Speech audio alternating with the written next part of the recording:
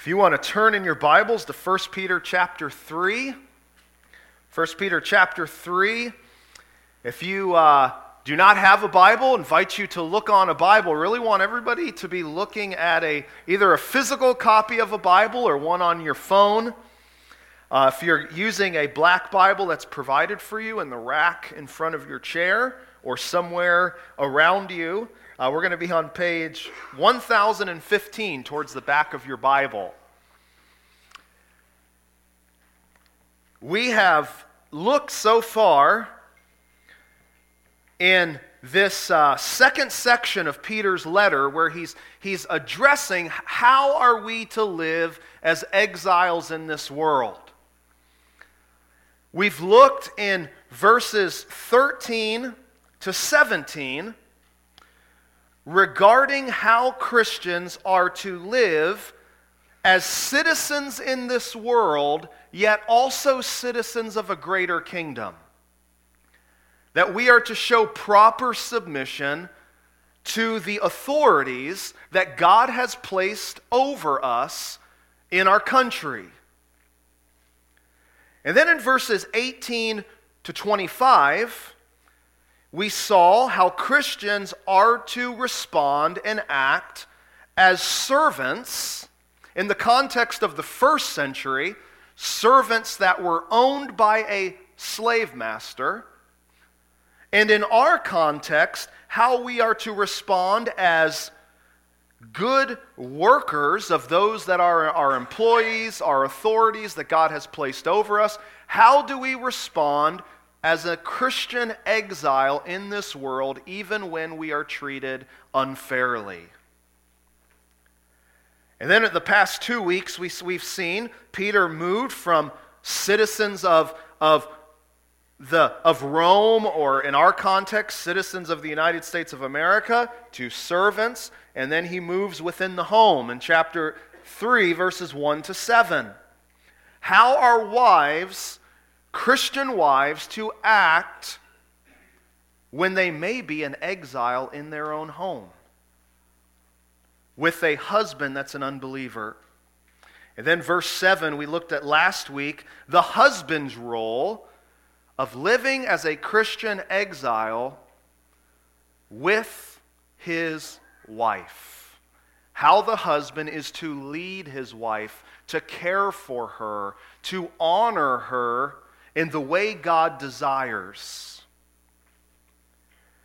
And we're going to note here in this next section of 1 Peter 3, this morning we're looking at verses 8 to 12. And you see that Peter begins verse 8 with the word finally. He's already talked and said on two occasions here in verse 3, likewise, wives, referring to wives now in the same way he was addressing citizens and servants.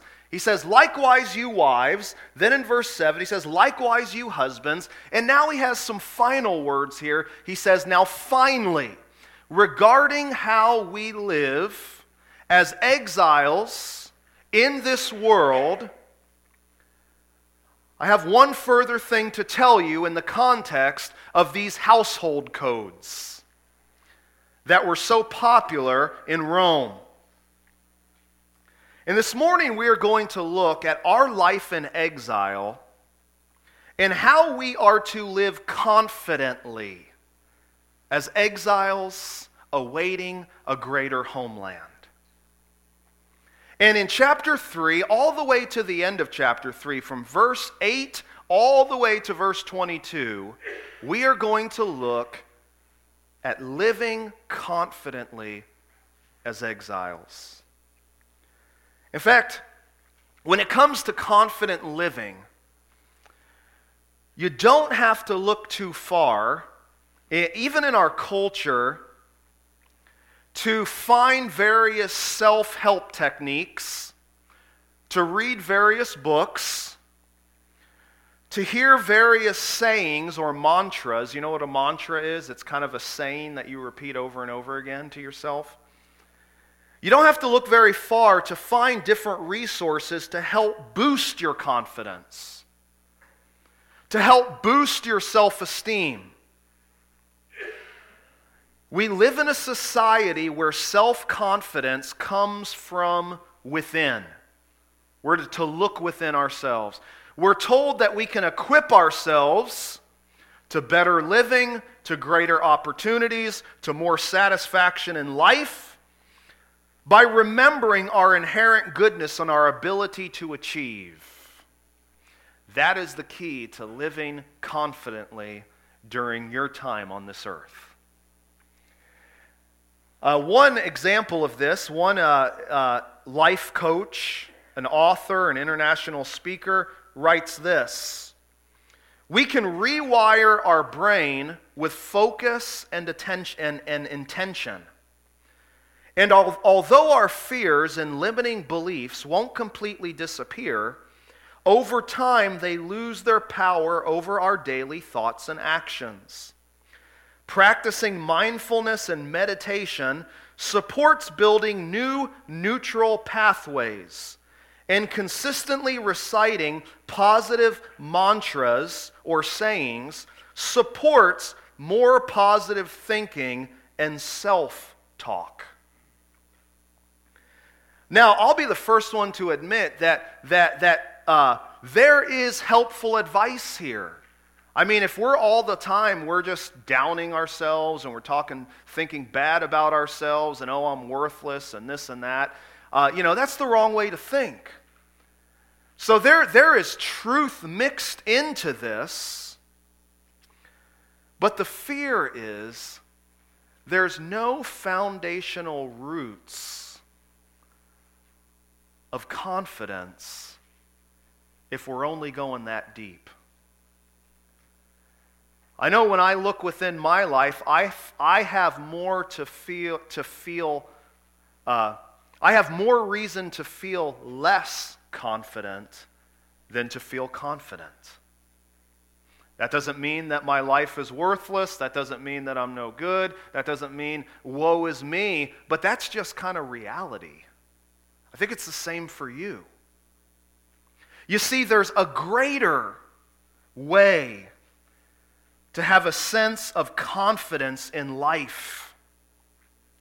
If we are simply trying to put positive thoughts into our minds about, I am good, I am this, I am that, and try to just come up with these positive mantras, putting little stickers, you can do it, believe in yourself, all of those things, if that's what we're going to, the danger is that this is going to lead us down a path of self-absorption and self-sufficiency.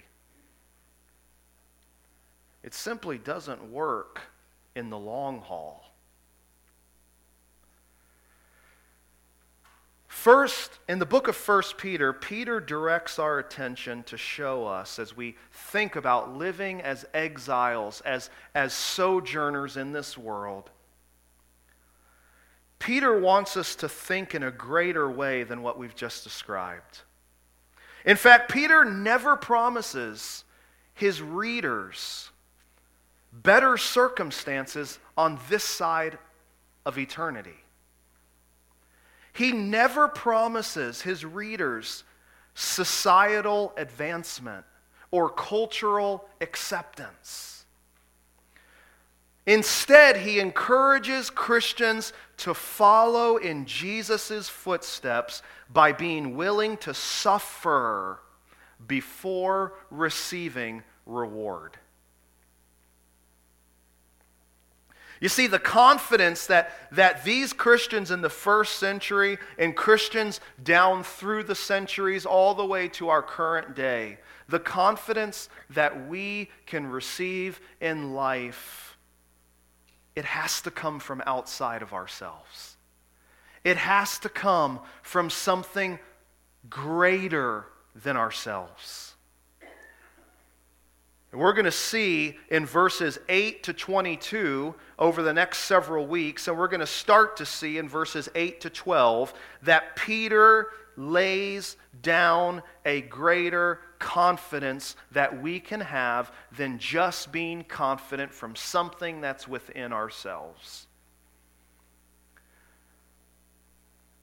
At the end of the day, Peter wants to assure us as believers that we stand with Christ. If we are Christians, we are united to Christ, and at the end of the day, no matter what we see, we will stand victorious with Christ. So therefore, we can live and endure the current struggles of the day. So this morning, as we focus our attention at verses 8 to 12, and we see these final instructions regarding these codes of life, we're going to see once again that our faithfulness, our perseverance is tied to where we find our identity. Let's once again say the main theme, the main focus of our series, and what Peter is trying to tell us through God's Word. Let's say this together. We are called to faithful perseverance and mission in light of our identity as the people of God. We're not called to perseverance and mission in light of our talents. We're not called to perseverance and mission in light of how popular we are, in light of our circumstances, in light of what we feel about ourselves. We look to our true spiritual identity in the reality of who we are because of Jesus is what fuels us for perseverance and mission. Let's have a word of prayer this morning. Lord, I pray that this morning as we open up the pages of your word, God, that you would speak to our hearts. We know that you are here in our midst. Lord, as we've seen in 1 Peter chapter 2, as we gather together as believers, we are your holy temple where your presence resides. So Lord, as we worship you through studying your word, would the Holy Spirit take the words of Scripture and plant them in our hearts. Some maybe for the very first time, others again. Lord, would you help us to live confidently as exiles in this world because we are connected to Jesus. And it's in his name we pray. Amen. Next week, we're having a guest speaker come from Wellsboro Bible Church. We're figuring out whether that's going to be, which of the pastors that's going to be. But after next week, to this morning, and then the following 2 weeks, we're going to be looking at confident living as exiles. In verses 8 to 12 this morning, and we're going to see that in order to live confidently as exiles in this world, we have to remember who we are. We're going to see in 2 weeks, and we're going to see in 2 weeks that verses 13 to 17 show us we have to remember who we represent. And in verses 18 to 22, one of the most difficult passages in the Bible to interpret, many individuals will say, we're going to remember where our assurance lies. But this morning we're going to look at, in order to live confidently as God's people, we have to be remembering who we are. If we are not remembering who we are, we will not be living out of our true identity in Christ. We will be living out of some other sense of identity. Look at verse 8. Again, he says, finally, all of you have unity of mind, sympathy, brotherly love, a tender heart, and a humble mind. So as we are called to remember who we are, the first aspect of this that we have to realize is who we are transforms our focus. If we are truly believers, as all of chapter 1 and the beginning of chapter 2 has completely focused on, if we have truly been born again We've been brought into a new family. We've been redeemed through the precious, priceless blood of Jesus, chapter 1, verse 18. The work of the gospel is going to begin transforming our thinking. In fact, Paul writes, we have been purchased, we've been bought, not to live for ourselves, but to live for Christ. You see, this transformation of our focus is an outworking of what Christ has done for us, and the result of that is we begin to develop a selfless focus in our lives. This is completely opposite to what Peter wrote in chapter 2, verse 1. Look at that negative list. Put away all malice or hatred, all deceit or lying, hypocrisy. You're one way to a certain group of people, and then you're another way to another group of people. You can act really nice at church, but man, you're a totally different person at school or at work or with your unsaved friends. Put away envy and all slander. You see, verse 8 is the exact opposite of these things. Peter is saying, man, these things characterize somebody who's an unbeliever, who's living for themselves. But if you have truly experienced rebirth through the power of the Holy Spirit, through what Jesus has done for you, this is the transforming work of the gospel. This is the result. Notice the text there says, finally, all of you. In other words, this isn't just for a select group of Christians. Peter's not saying, man, if you are really, really, really, really committed to Christ, then this is what is at work in your heart, and this is what you're to strive for. And if you're not so committed to Christ, maybe you're you're an uncommitted Christian, well, maybe you can somehow think one day I'll work to these ideals. No, Peter says all of you. If you are a Christian, this is to be characteristic of your life. This is to be what, by God's power, you're asking Him to transform you more and more and more to mirror these characteristics. There is no such thing in the Scriptures as an uncommitted Christian. It's either you are a Christian and you are following Jesus, or you're not. All of you are to be having these characteristics. So let's take a moment to look at what these things are. First of all, he says, all of you have unity of mind. There is a unity that is to be characteristic of God's people. What this is not saying, Peter is not saying, church, Christians, I want all of you to think the same way.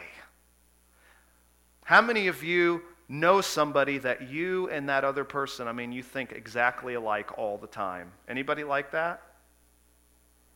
How many of you say, okay, we have a hand raised. How many of you say, my spouse and I, we always agree? Absolutely. All the time. No, I won't say anything. This is not talking about you have to think the same. What this is saying, this command for unity of mind, is Christians, there is to be a like-mindedness that you share with one another that stems from your common calling as children of God. And your common purpose to represent Jesus well. in the good times and in the context here, even in the face of suffering. You see, there is a unity that ties God's people together that is greater than we share the same hobbies, we like the same teams, we think the same way, we view all of these circumstances the same. No, there is a greater bond of unity that we, because of our bond in Christ, we have a common calling and a common purpose in living for God that produces unity in our relationships. Can I ask you, is that true of your life this morning?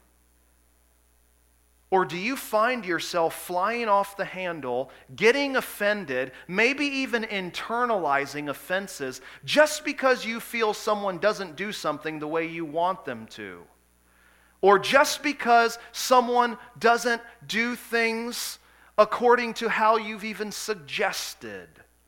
Or maybe you feel like someone didn't treat you the way you feel you deserve to be treated. Is that disrupting the unity that Jesus has purchased for us?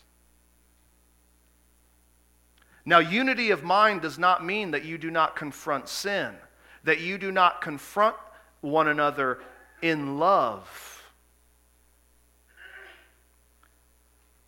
But it means that we have to realize that divisiveness over these petty issues, it only hurts God's people and God's mission. How many churches have been destroyed because of stupid things? How many Christian relationships have been destroyed because of dumb disagreements? How many marriages have been ruined because all of these little things were never taken care of, and they've piled up for years and years until the couples say, forget it. It's too great. It can't be reconciled. And they totally forget the reality that nothing is impossible with God. That He is the one that brings unity. But the second characteristic here is sympathy. It's interesting, by the way, that all 5 of these words that Peter uses to describe what our focus, our selfless focus is to look like, they are words that describe family bonds in society.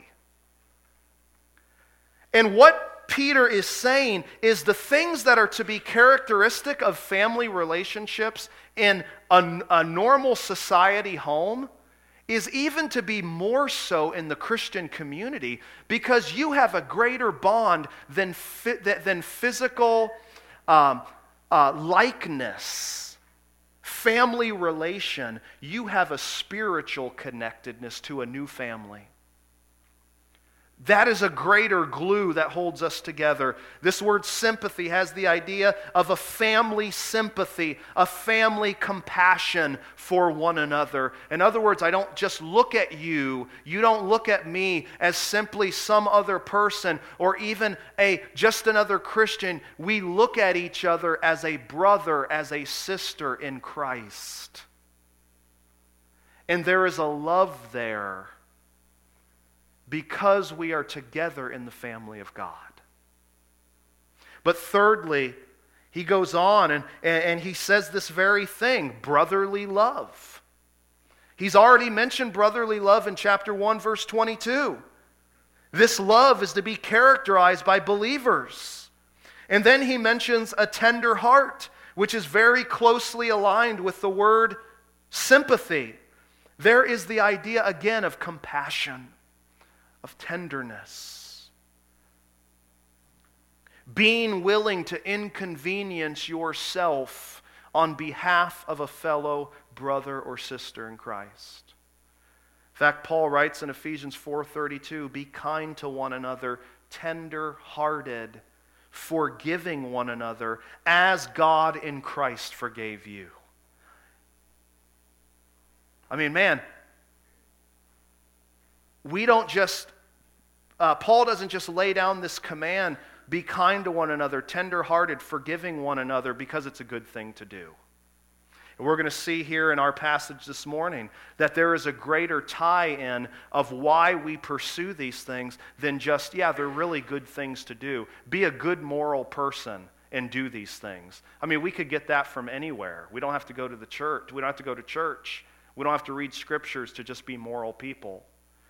No, there is a connection here that it is because of what Jesus has done for us.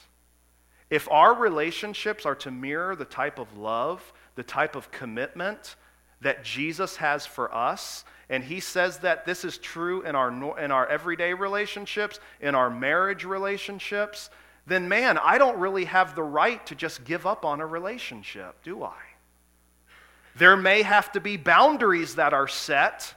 There may have to be tough conversations that are had, but I don't have the right to simply give up on a relationship. When it involves two believers.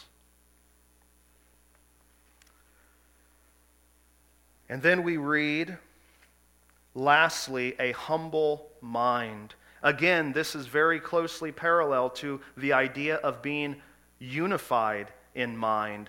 We cannot have a unity of mind unless we are of a humble mindset. How many of you know someone who is, it's always my idea, it's if I'm recognized, it's me, it's all about me. How many of you know somebody? We should probably all raise our hands because we know ourselves, right? I didn't know how proud I was until two life events happened. Number one, I got married. I didn't know how proud and selfish I was till I got married. That's not because Rachel kept preaching at me and nagging me. It's because I discovered it through experience that God, in His loving grace, showed me, hey, this is really what's in your heart. And the second time is having kids. Both of those things were great indicators that God used and is using every single day to show me my pride and selfishness. But man, if our heart is gripped by the good news of the gospel, if we are living out of our identity, not of who we are in ourselves, but who we are because of Jesus, then we are going to realize how completely dependent we are on God, and it's going to bring humility to our hearts and lives. This is a spirit that is focused on the work of Jesus in my life, my need for Him.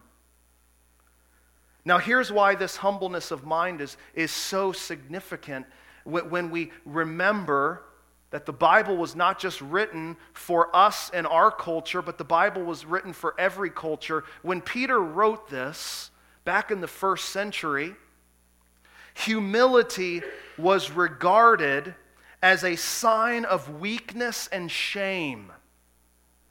If you were simply humble, if you would just turn the other cheek and walk away and not defend yourself, it was looked upon that you have an inability to defend your honor. The individuals to which Peter was originally writing, they lived in what's called a shame-honor society. In other words, what people thought of you made all the world of difference. Maybe it's not too unfamiliar from a lot of the things we experience. But man, humility in society was regarded as a weakness. I wonder how many of you are fighting for your own agendas, your own rights, simply because you don't want to be looked upon as weak. When Jesus says, actually, that is a sign that you are a follower of me. You see, all of these descriptions here in verse 8 are descriptions of individuals that have been ransomed, as chapter 1 verse 18 says, from the feudal ways inherited from your forefathers. There's a lot that these Christians could have lived for, but Peter says they are all futile, they're vain, they're empty. Now that you're a follower of Christ, you're given a greater purpose to live out of. Is that your perspective this morning? But not only does the transforming work of the gospel, as we remember who we are and we live life through our identity in Christ, not only does it start to produce a selfless focus in our life, but the byproduct of that is we also begin to develop an outward focus. You can't really have an outward focus when you're so focused on self, can you? What does an outward focus look like? In verse 9, Peter answers this question first negatively and then positively. First, he shows us what it doesn't look like. He says here, do not repay evil for evil or reviling for reviling.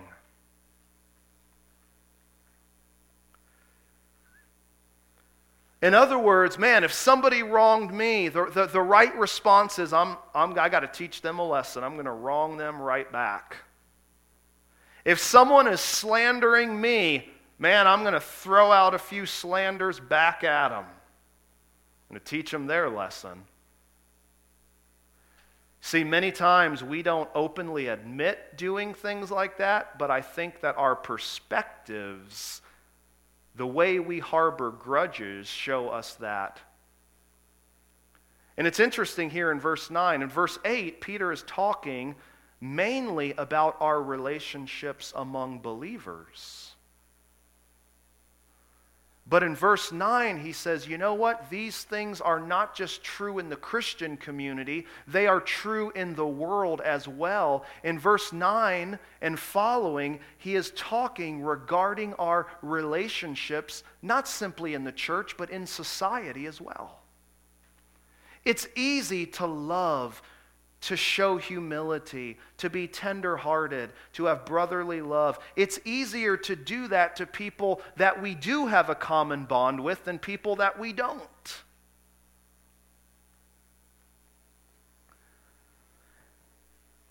And what Peter is saying when he says, do not repay evil for evil or reviling for reviling, he's saying, look to your example, Jesus.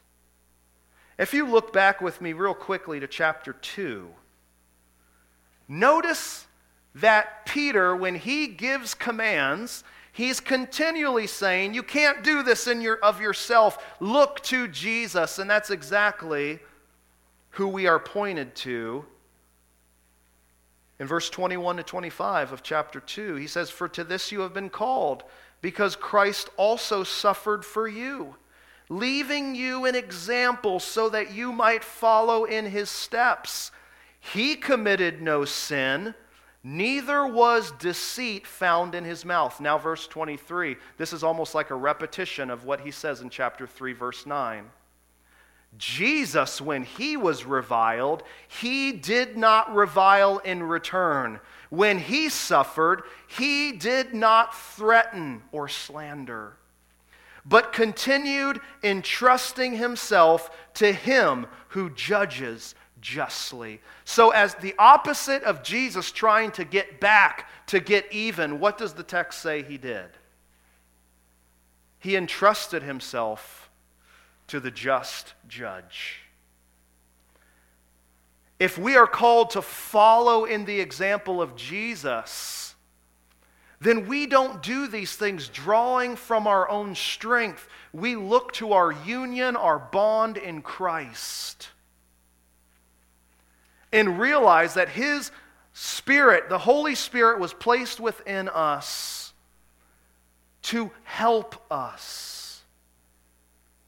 And therefore we live out of the reality of our union to Jesus, not out of a mindset set on the things, the reactions of this world. So if it's not getting even, what is an outward focus in the Christian life? The last part of verse 9, it contrasts this. It says, but on the contrary, in other words, exact opposite of this here, bless, for to this you were called, that you may obtain a blessing. we see that the opposite of repaying evil for evil or slandering is to bless. They are, the text says, called to this very purpose. This is nothing new that Peter's writing. For instance, there's a few verses on the overhead. Luke chapter 6 says, "But I say to you who hear," these are the words of Jesus. Do we have that on the overhead? "But I say to you who hear, love your enemies, do good to those who hate you, bless those who curse you, and pray for those who abuse you." Blessing and cursing, exact opposites. We also read, Paul writes in Romans 12:14, "Bless those who persecute you. Bless and do not curse them." 1 Corinthians 4:12, it says, "When reviled, we bless. When persecuted, we endure." You see, we are not to treat one another the wrong way we have been treated. We are to bless others. But the blessing here that Peter is referring to, it goes even deeper than simply doing kind things when other people treat us wrongly. There may not even be opportunity to do kind things when individuals treat us wrongly. We have to realize when we come across this word bless, the full scope of what the Bible teaches regarding blessing. Did you know in Genesis 12, when God called Abraham out of Ur, his homeland, it said, "Abraham, go to a land that I tell you.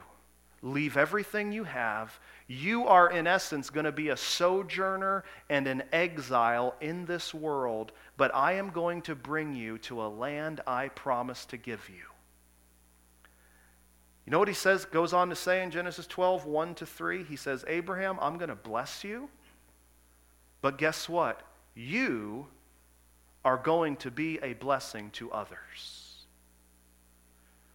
What he's telling Abraham here, and the role that God's special people, which we are now a part of, what the role they were to play throughout the Bible is not simply to do gracious, kind things to one another, though that is definitely a part of it. It is the fact that we have a spiritual purpose in this world that we are to spiritually bless others. Say, well, how do I spiritually bless others? What was the role that God gave Israel in the Old Testament?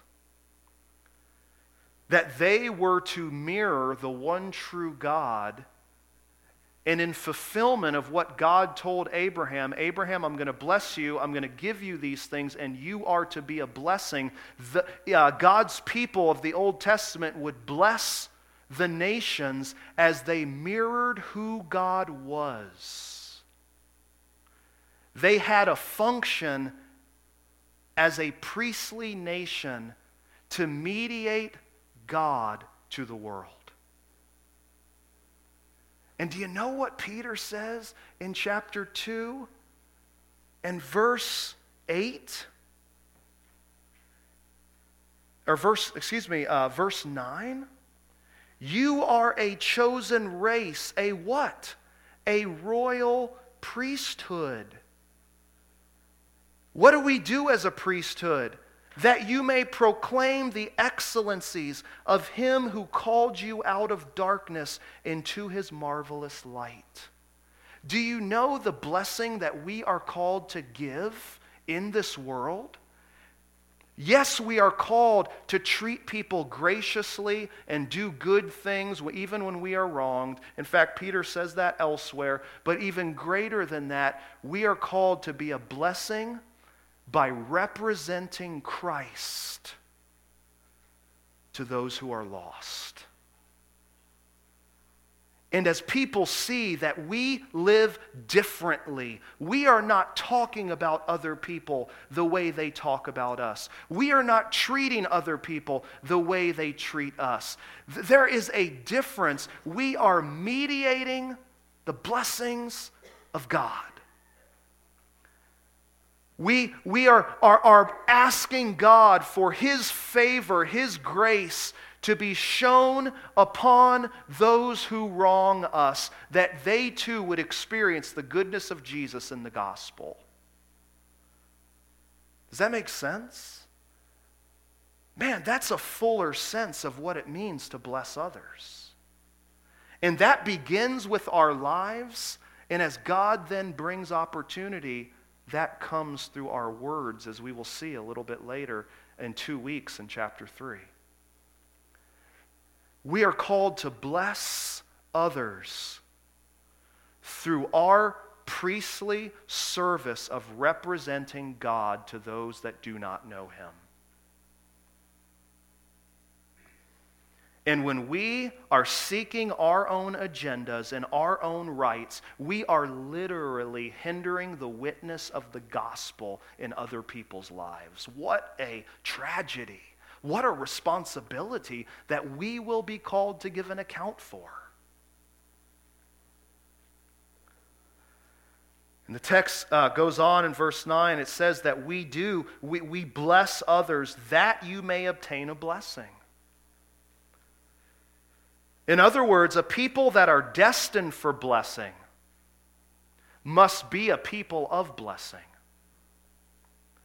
The blessing that Peter is talking about is not some type of earthly blessing or, you know what, God is just giving me all these good things. Yes, He does do that, praise the Lord. But the blessing Peter's talking about is the blessing of an eternal inheritance forever with Him. Finally being at home in the land of promise. Just like we read about in the Old Testament. So if we are looking to that ultimate blessing, Peter says an indicator that we are people of blessing is that we are living out of this identity in Christ and we are blessing others.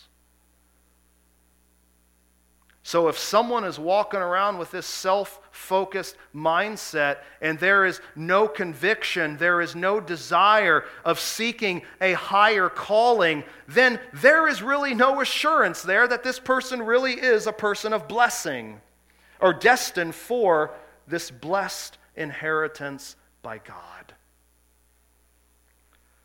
So this morning, we see that we remember who we are because who we are transforms our focus. But very quickly, secondly, who we are will reflect our hope. You see, Peter in verses 10 to 12 describes exactly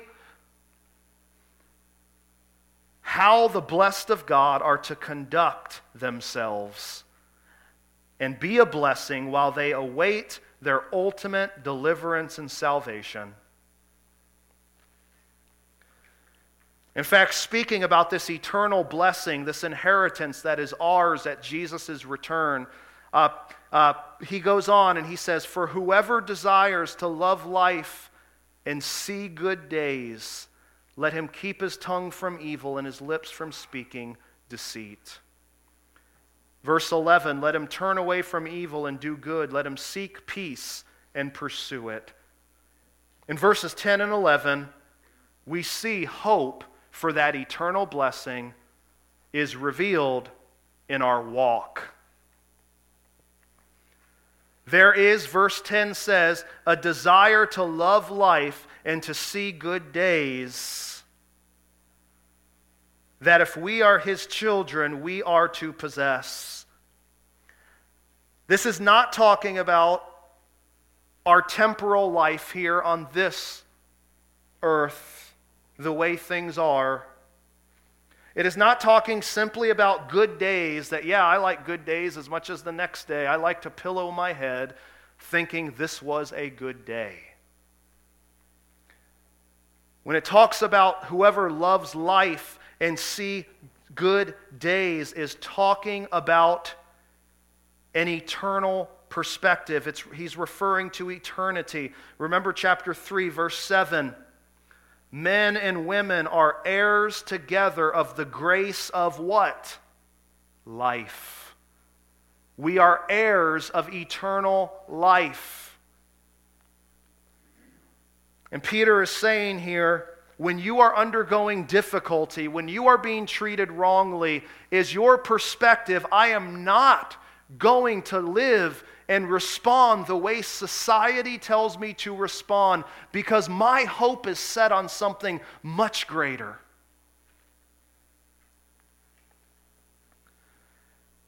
This is a desire to love life, to see good days. This is a desire that is manifested outwardly. Again, similar to verse 9, let him keep his tongue from evil and his lips from speaking deceit. This has to do with our words. In fact, in Luke 6:45, Jesus says that what comes out of the heart, or what the mouth speaks, is what is overflowing from our heart. So we do not need to somehow be surprised. In the long run, we do surprise ourselves in the immediate, but what comes out of the heart, out of our mouth, is an indicator of what is inside us that we don't even realize. That's been painfully made clear to me with some sleepless nights and a cranky baby over the past 3 months. And that sounds funny, but that's actually reality. That it's easy to kind of just be like, oh yeah, everybody experiences that. But man, that's again God's grace of revealing the hidden so that we can give that over to Him. But then he also talks about not only our words, but our actions. Let him turn away from evil and do good. Two contrasts here. And then he says, let him seek peace and pursue it. A huge temptation when under pressure is that I want to return evil for evil. A huge temptation when under pressure, man, I'm not going to seek peace. I'm not going to pursue that because my peace has been rattled. It's interesting that Peter here is quoting from Psalm 34, which he also did in chapter 2 and verse 3. In Psalm 34, guess what? David is writing, praising God for deliverance that he provided when he was in the land of Philistia, the Philistines' territory, and he was rescued from King Abimelech from having to go to war against his own people. And God delivered him from that predicament while he was in a foreign land. And he says, man, God delivers. And here's how God's people are to live in light of his deliverance. We're not to seek our own ways. We're not to return evil. We are to be looking to God as our defender. You see, Peter purposefully uses Psalm 34 because these Christians, and we as well, are in a similar predicament. We're in a land that is not our own, awaiting deliverance, and we can live faithfully, knowing that God rescues and delivers. Is that your confidence today?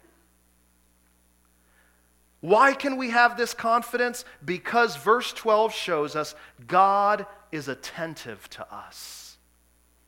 God isn't somehow like, I got so many people here to look over. Oh yeah, I forget this guy. It's been a couple months since I've touched base. Let's peer through the clouds to see what's going on. That's not God. Look at what verse 12 says. This is how God is described. This is who God is. The eyes of the Lord are on the righteous, and his ears are open to their prayer. But the face of the Lord is against those who do evil. You know how the scriptures describe God? That God is attentive to the righteous. We read here in verse 12, the eyes of the Lord, they're on the righteous. His ears are open to their prayers. The face of the Lord is against those who do evil. we see here a progression. His eyes, his ears, his face. As one theologian says, this shows the total involvement of God among his people. There is not one thing that is missed. Of course, God is a spirit. God doesn't literally have eyes and ears and a face. This is language to put God into terms we can understand. But look at what 2 Chronicles also tells us, same concept.